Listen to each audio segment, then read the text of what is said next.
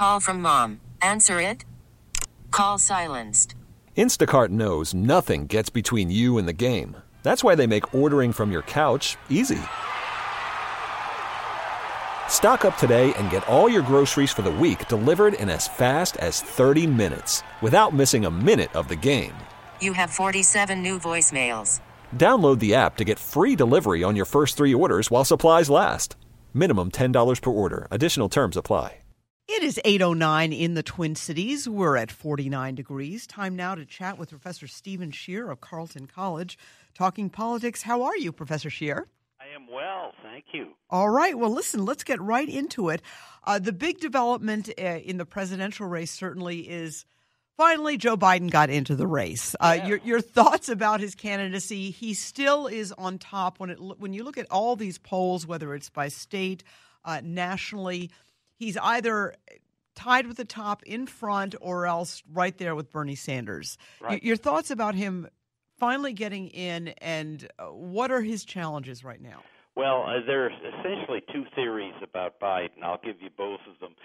The negative theory about Biden is that he has support, but it's shallow and could easily shift based on momentum for another candidate. That he's basically leading because of name identification and not necessarily because he's a magnetic candidate. So that's a negative argument. The positive argument is that he's got 20 opponents. And how does anybody emerge from a field of 20 opponents to defeat the front runner, particularly when he's going to be well-funded and is better known than most of the other people in the field? So, you can argue it either way, Esme.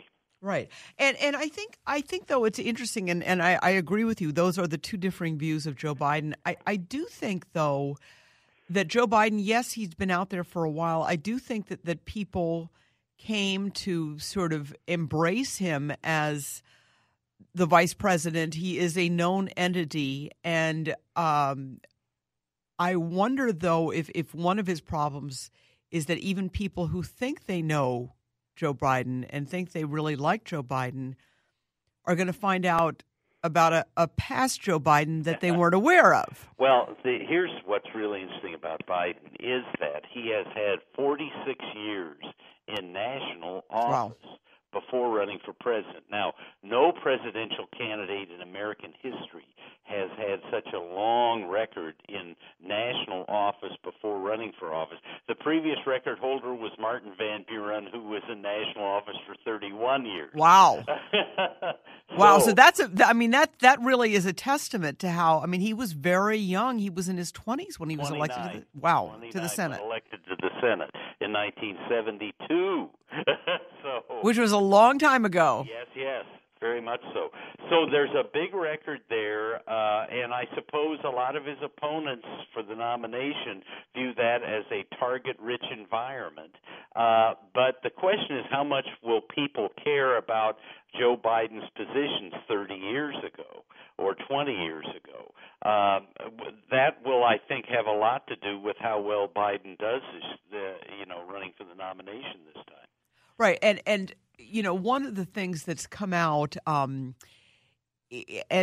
because of the long track record, and when you think about it, being elected in 1972, that was a very different era in goodness knows so many ways. It's impossible to understate that. Yeah. But one of the things I thought that was fascinating that came out is that Joe Biden actually called Anita Hill. Mm-hmm. And for people of a certain age, for women of a certain age, including myself, that was just a galvanizing moment.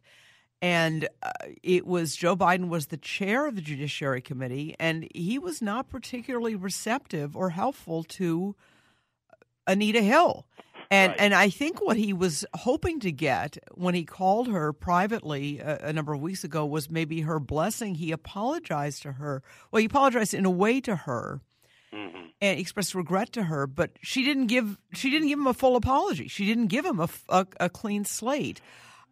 Is that ancient history that is going to get buried here? Does it really matter still, or is that one of the big questions? That is one of the big questions. I think there is a group of more left-oriented Democratic activists for whom this is a major problem.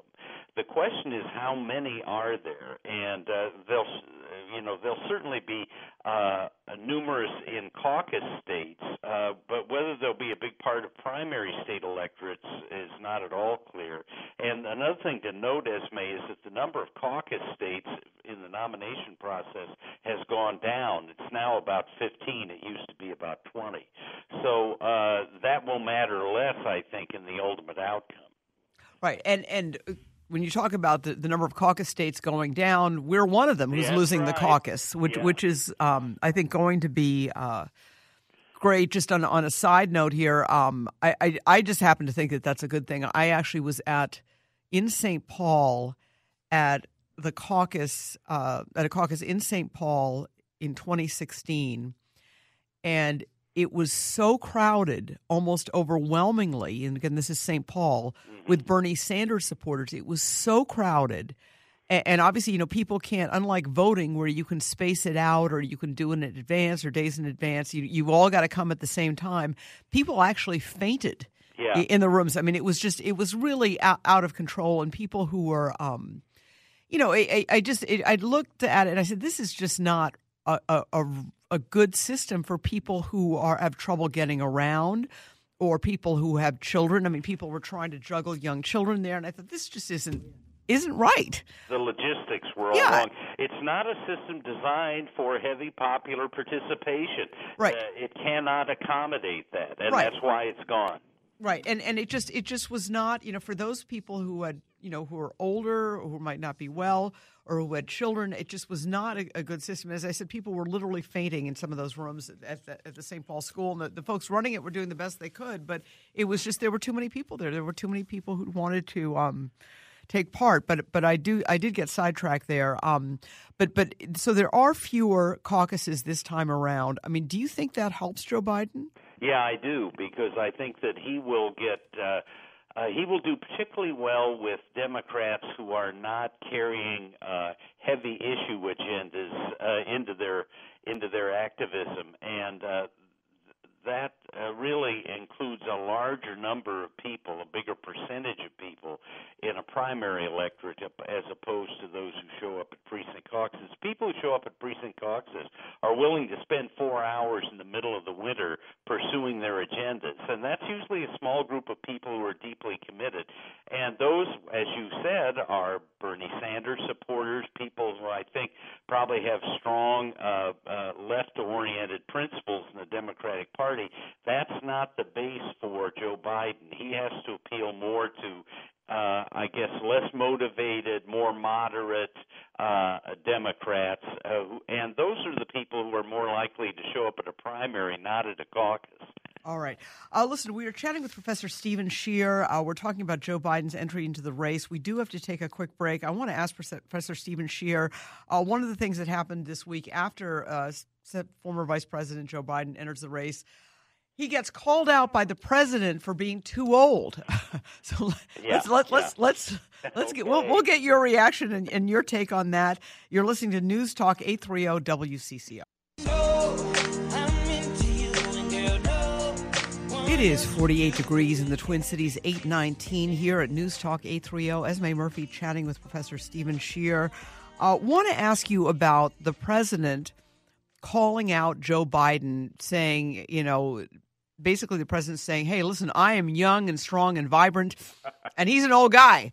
Yeah. I love that. I thought that was remarkable. Of course, the president, not that the vice president, Joe Biden, is 76. Mm-hmm. Mr. Trump is 72, and he's going to be 73, I think, in June. Mm-hmm. What are your thoughts about this? Well, he's already come up with a name for Joe Biden. Right, of course he has. Hillary, it's Sleepy Joe Biden, who is not going to be up for the job. Esme, if Joe Biden is the Democratic nominee in 2020, this will be the first time in American history you will have a choice between two major party nominees who are in their 70s. This has never happened before. So that would be remarkable. I think that, if you're going to raise that issue against Joe Biden, it helps if you're not 73. Well, that's what I was. That's what I think. I agree with you completely, and I think the fact that the president is 73, and the president. While he appears very healthy, I think he looks very much the same as he did when he took office. Right. He's obviously he's sort of he has released medical reports, but he released one report from a doctor who said he was the healthiest president in the history of the United States, which is obviously. I'm sorry, I have trouble with that. Yeah, how could he possibly know how healthy everybody else was? But I do think that I agree with you. I do think that helps Joe Biden. And I think Joe Biden obviously is a few years older. He does appear healthier. He's, not overweight, whereas the president appears to be a little on that side. Right, and it does look as if Joe Biden has had some plastic surgery done to sort of nip and tuck here and there. On the other hand, his hair does seem to be a natural color. So right, although I think he definitely has had the hair plugs. I don't think there's any question about that. No, that happened back in the late 1970s. He had a hair transplant. Right, he would be bald as a billiard ball otherwise. Right, but it's that I do think is going to I do think that helps a lot. Yeah. And I do think it counters that. And then also, one of the things that's come up with Joe Biden too recently is you have had a number of women say that he touched them inappropriately. Right. When he met them or he kissed their head, stuff that I just can't imagine somebody who I don't know doing to me. I just, you just don't act that way, but Joe Biden apparently does. It's Al Franken resigned for something awfully similar. But, also some male reporters have said he grabs them, too. He said he grabs he's a very touchy fellow. And does he kiss them on their hair? Well, that I don't know. But in a way, I do think that Vice President Biden did come out and sort of address it, and said, I've learned or whatever. And I think, given that the president has had this kind of allegation made against him, if not much worse, I think it seems like a wash. Right. The one thing with Biden you have to worry about, though, is that he is sometimes not verbally very disciplined. He ran for president twice before, in 1988 and in 2008. And in 1988, he had to drop out because he had frequently used a speech that essentially was copied from a British politician, Neil Kinnock, without attribution. Right. And then in 2008, he was running against Obama and Hillary and did not make much of an impression then. So he's 0 for 2 so far. The question is whether, he has learned from that and will be a more disciplined and effective candidate. Right. So he is 0 for 2, and I think people forget that he was in that race. Remember 2008, it was wide open, but Joe Biden was in there running, and it didn't work out. Obviously, he's at the top of the polls, right now, or most of the polls. Historically, have people who've been at the top, like around now, been the nominee? And I mean, let's face it, the convention is, it's a little over a year away, 14 months away. Right. Well, that tends to be the case, but I think you also have to keep in mind, you have to look at, first of all, the absolute level of support that the front runner has, and then the margin between the front runner and the other candidates. And he's basically under 30%, so he's still got a ways to go. And Bernie Sanders is nipping at his heels, and there are several other candidates who could surprise and develop momentum very quickly. Biden faces an immediate problem with the Iowa caucuses. Caucuses don't favor someone who's a more moderate Democrat, and the New Hampshire primary, where already the polls show Bernie Sanders is well ahead. So if he starts out by losing Iowa and New Hampshire and then goes to South Carolina, who knows how the race stands at that point. Right. And that's an interesting point about Iowa and that balance, although I think people might say, look at New Hampshire and say, well, Bernie Sanders is just the senator next door. He's right there. So that could be a disqualifier too. The other thing is that you don't know which candidate is going to surge. I mean, it doesn't. What are your thoughts about how Senator Klobuchar is doing? Well, I think Biden's announcement is not good for Amy Klobuchar's presidential campaign, but is good for her vice presidential campaign, in that she would, I think, be a very attractive vice presidential nominee, a woman, someone with a similar issue profile who could appeal to political independence in a way that Biden does. Right now, Amy Klobuchar is at about 1% in the national polls in a 21-candidate field. That's tough. It's very tough. Yeah. And Steve, I do want to let you know, like at 8:31, we are going to take an update from CBS News on that fatal shooting at a synagogue in California earlier today. But I do want to ask you about the fact, I did think it was sort of brilliant of Biden to put his headquarters not in Delaware, where he's from, when most people have it, where they're from, but in Pennsylvania, where he was actually born and grew up, right. and saying you got to win Pennsylvania, and you do have to win Pennsylvania, and Donald Trump won Pennsylvania. I thought that was a very good move. Yeah, and that's, I think, one of the arguments for Biden's electability, that he can, perhaps more than any other candidate in the field, have a serious chance of carrying Pennsylvania, Michigan, and Wisconsin, the three states that delivered the presidency to Donald Trump in the Electoral College. And I actually think, if you look at the Democratic field, that in a general election, Biden would be a very formidable opponent to President Trump. Right. And that's something that has come up as well. But I do think, and we were talking about that earlier, just the fact that it was Wisconsin, those slim majorities in Wisconsin, Michigan, and Pennsylvania, states that are traditionally won by Democrats, that went for Donald Trump. And, of course, infamously, Hillary Clinton never even campaigned in Wisconsin. I don't think President Trump is actually holding a rally in Wisconsin tonight as we speak, in Green Bay. I don't think that's going to happen again to Wisconsin. I think Wisconsin, because we've got a lot of listeners in Wisconsin, I think Wisconsin, you're going to feel the love this time around. Right, but also I'm surprised to see that Minnesota's going to feel the love too, that the Trump people see carrying Minnesota as a real possibility. Now, I don't know that they have looked very carefully at the 2018 results in Minnesota, but we will get a lot of attention. Right. Well, he came pretty close. Yeah. I mean, it was 50,000 votes. I mean, it was one of the last states that was called. Right. Hillary carried the state by only about 1.6%, but in 2018 you really did have a sizable blue wave in this state. You have to wonder if Trump can overcome that in 2020. It's not clear to me he can.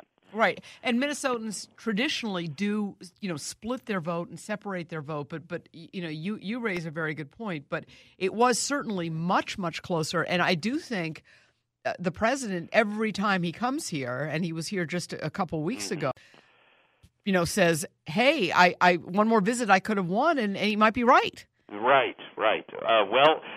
He's certainly going to test that theory in 2020, and we're going to find out. So, he'll be campaigning a lot in Wisconsin and Minnesota in 2020, as will Joe Biden. So we will not be flyover country. Right. Not at all. And the Trump people said that last-minute visit that they made to Minnesota 2 days before the election, he actually campaigned at the airport, was designed to bleed into the Wisconsin media market, because our market here, we've got a lot of Wisconsin viewers, and that's exactly what he did. And he did pick up, obviously, Wisconsin, nearly picked up Minnesota.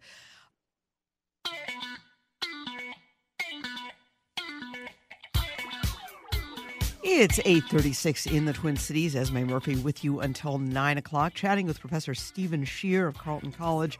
Well, let's shift gears here and talk about the scene at the state capitol in St. Paul. May 20th is that deadline that's set in the state constitution for arriving at a budget and overall agreement for state government.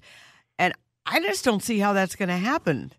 What are your thoughts? Well, you do hear vaguely optimistic sentiments from both Paul Gazelka, the Republican leader of the state Senate, Melissa Hortman, the Democratic leader of the state House, and Democratic Governor Tim Walz. But the agenda differences are really very large because the Walz proposals are really a very ambitious increase in state spending and in raising revenues. And Republicans do not want to raise those revenues, and they want spending to be significantly lower in rate of increase than Governor Walz wants. So how do we get from here to there? It's not at all clear how we do that, and we've only got about 3 weeks to do it. Right, and that's you know, these bills are enormous, and they've got to get it done by May 20th. If they don't, they can go into a special session. But if they don't, and I think that the system of government we have here in Minnesota, I think it's very confusing for a lot of people that there are some years where if they don't reach an agreement, it's okay, but every other year you got to reach an agreement, and if you don't, there could be a government shutdown. Folks, this is one of the years they've got to reach an agreement. Right. It's a biennial budget. It'll be around $50 billion. Right. So it's going to be, it goes up steadily because of increases in many of which are automatic in the programs. But 42% of the state budget is health care, 18% is education. So there you're almost at two-thirds. And there are big differences in the education bills between the state House and the state Senate, and also big differences on health care policy. Do we keep the 2% health care provider tax? The Republicans in the Senate say no. Democrats in the House and the governor say yes. I mean, there are so many differences. It's hard to see how you really get to an agreement. The other thing to keep in mind, I think this is particularly the case in the Republican Senate, is that Republican senators have to run for renomination, and voting in favor of tax increases is very difficult for an incumbent trying to be renominated in the Republican Party in Minnesota. And that, I think, is a real impediment to any sort of agreement with Democrats who do want a series of tax increases. So you mean they've got to run for renomination soon? Yeah. Right. In 2020, because the entire state Senate is up in 2020. So there are electoral consequences for budget decisions now for Republican senators. Right. So in 2018, when the House flipped, the Minnesota House flipped from, it was in Republican control, it flipped to Democratic control, the entire House was up. Mm-hmm. And you saw this flipping here. Yes. But none of the Senate was up. And what's not clear is, I think Democrats like to say, well, if they had been up, they would have lost, but they weren't up. But that is something that they are up. So that when does the nomination process, or the party process, starts getting underway pretty soon, right? It does. It will occur in the summer of 2020, but and a lot of decisions will be made about who runs for re-election, who decides to contest incumbents after this session plays out. So the results of this session will, I think, have big electoral consequences. Another thing to mention in terms of the electoral consequences of this session, we have about a dozen new Democratic representatives in the Twin Cities suburbs who are on record now favoring a 20-cent a gallon gas increase. Those ads write themselves in a suburban district. And so there'll be electoral risks on the Democratic side as well. Right. Well, one thing, and about that gas tax, I mean, Tim Walz won pretty darn decisively. I mean, he won very handily, and he did campaign on a gas tax. Now, granted, when he was campaigning for governor in that election, again, which he won very easily, I mean, it was more than 10 points, he was talking about numbers. He wasn't talking about a specific amount or cent amount, but the estimates he was looking at were lower. They were 10%, about 10 cents. I think many people thought 10% would be the high end of possibility. Yeah. And that was a surprise. Yeah. Yeah. Is that something? I mean, do you think that that's sort of a negotiating chip that he's going to come back around? Well, he's made that clear even in his State of the State address that he was willing to compromise, and so I think it's an opening bid. I really don't think that it will occur this year. Margaret Anderson Kelleher, who is the transportation commissioner, has said this is a 4-year project to get all these revenues passed for transportation. So I think even she understands the difficulty of getting something done this year on the magnitude of 20 cents a gallon. Right. But, as they kind of struggle with all these issues, and also that medical that medical services tax is one that's very tricky. This is a 2% tax that's been in effect for quite a while. Mm-hmm. It was set to be phased out. And now, so it wouldn't be a new tax, but in a way it would be a new tax. So that's what's so tricky about it. Yeah, it would be a continuation of extending the current tax into the future. Right. Right. Yeah. So that's a tricky one too, but I just don't see how any of these either party can risk a government shutdown. Well, we've done it before, and it could happen again. When Mark Dayton was facing a Republican legislature, we had a government shutdown, the only one in the country.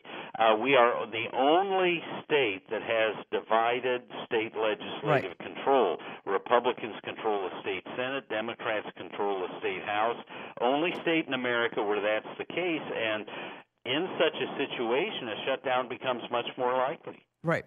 There was an analysis, though, that came out that was basically from the governor's own staff saying that lower-income Minnesotans would be hit hardest by the governor's plan. I know. That didn't play very well at all. No, well, it's generally true at both the state and national level that if you want to raise a lot of revenues, the rich you can hit to a certain extent, but you have to go where most of the taxpayers are, and that's what the Walz plan does. And most of the taxpayers are not rich, and that's why you get this result. It's an embarrassment for the governor, but it is a fact of fiscal life. Right. But he seems to think that he's got sort of a mandate here. I mean, and again, the time is sort of evaporating, and to a certain extent, you can't do it all in the last day. It takes time to write these bills. It takes time to work them out, and I think that's what gets so difficult here. Right, and I think the first real test will be whether they get an agreement on a tax bill, because once you get an agreement on a tax bill, you know how much money you have to work with in the budget and can begin to work within those parameters. But if you can't get agreement on a tax number, you really can't do budgeting. And so that's going to be the acid test in the coming days. All right. We're going to take a very quick break. When we come back, we'll have some closing thoughts with Professor Scheer. You're listening to News Talk 830 WCCO. 8:47. We are back here, Esme Murphy, along with Professor Stephen Scheer, chatting about some of the difficulties at the state level when it comes to a political solution to our budget woes, or getting a budget so we don't get into a government shutdown.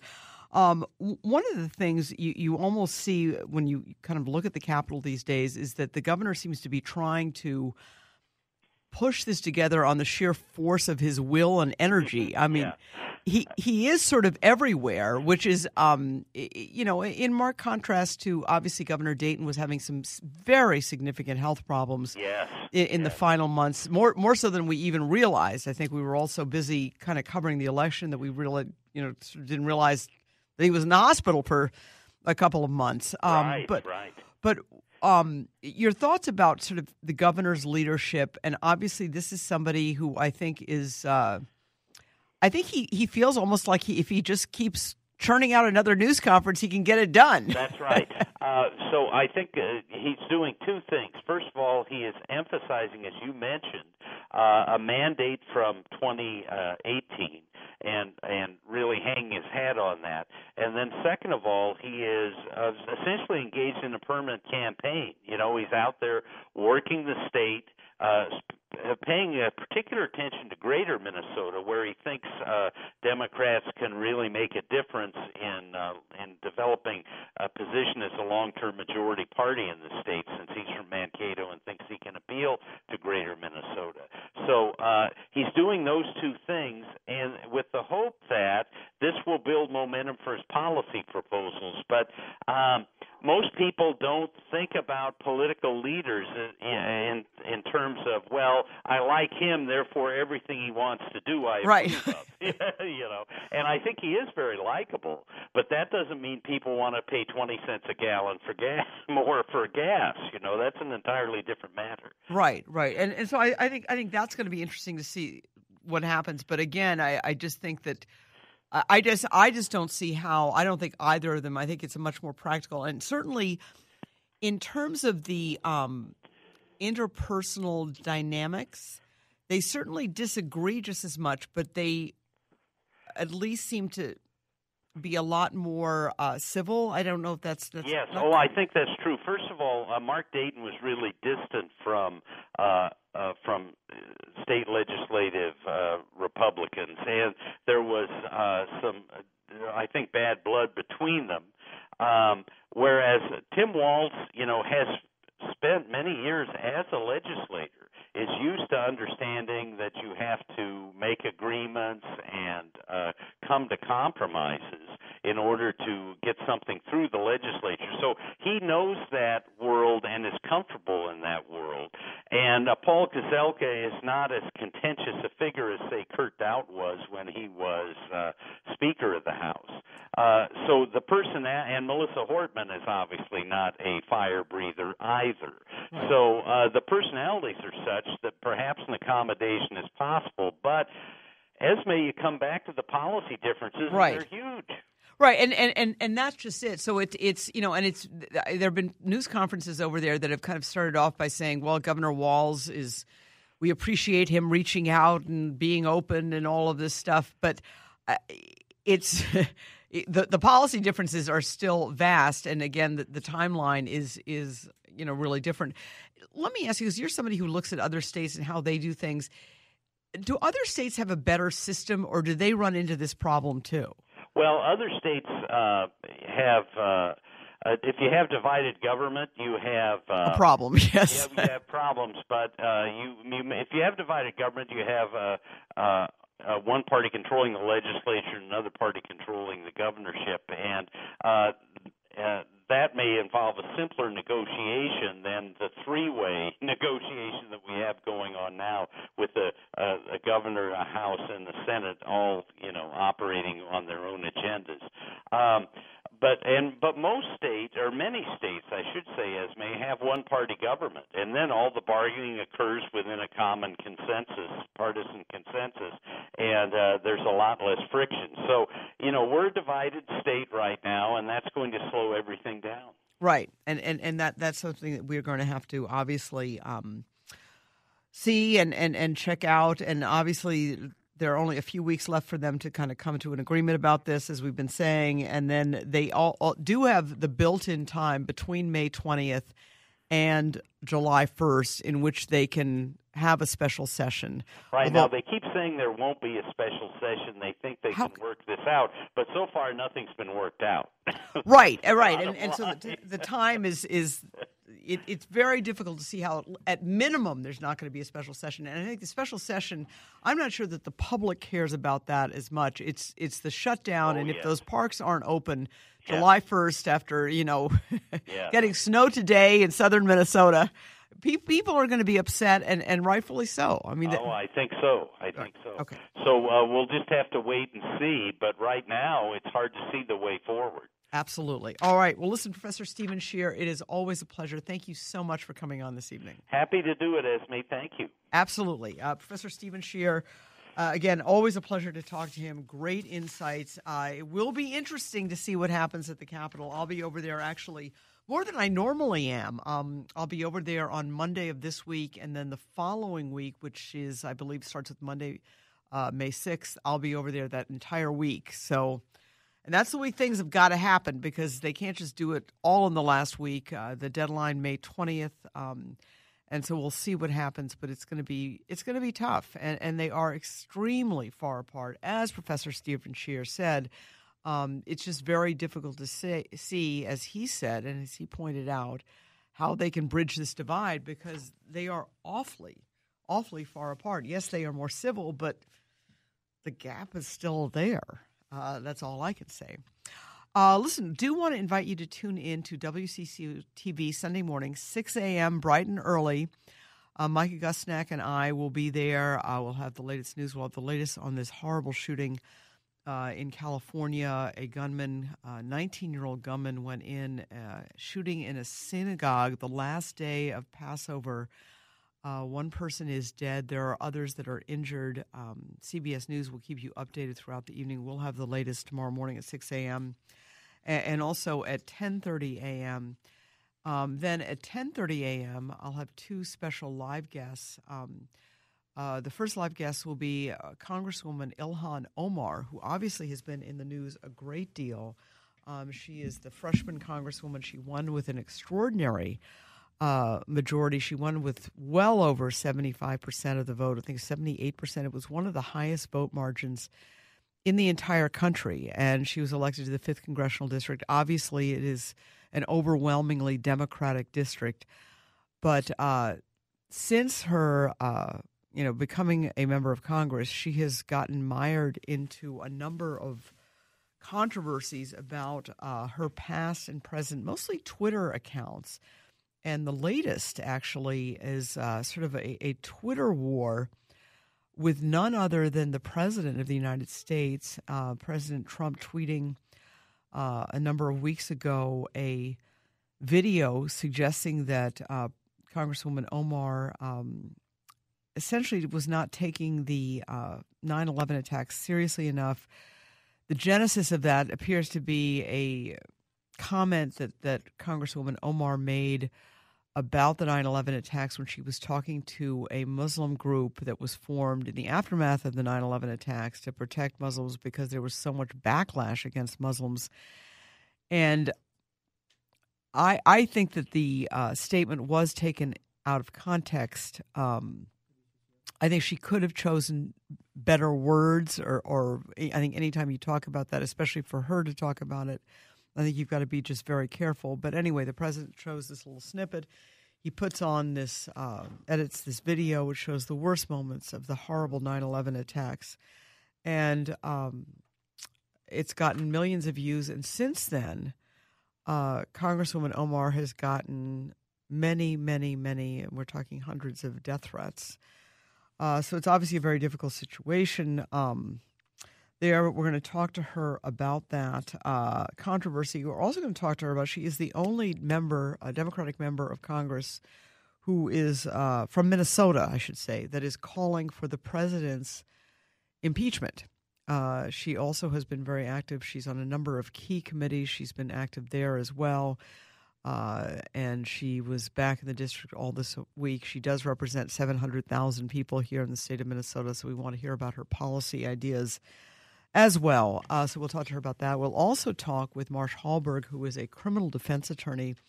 And for many years, he was actually a prosecutor. He's a very good, very well-known, prominent criminal defense attorney about the Mohammed Noor trial. Mohammed Noor, of course, is the Minneapolis police officer who was accused of murdering Justine Ruszczyk-Damond in 2017.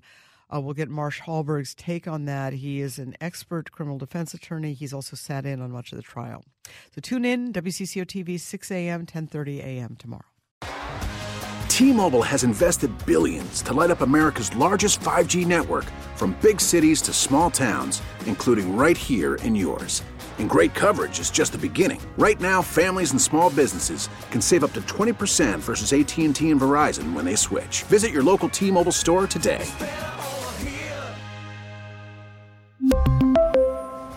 Plan savings with 3 lines of T-Mobile Essentials versus comparable available plans. Plan features and taxes and fees may vary.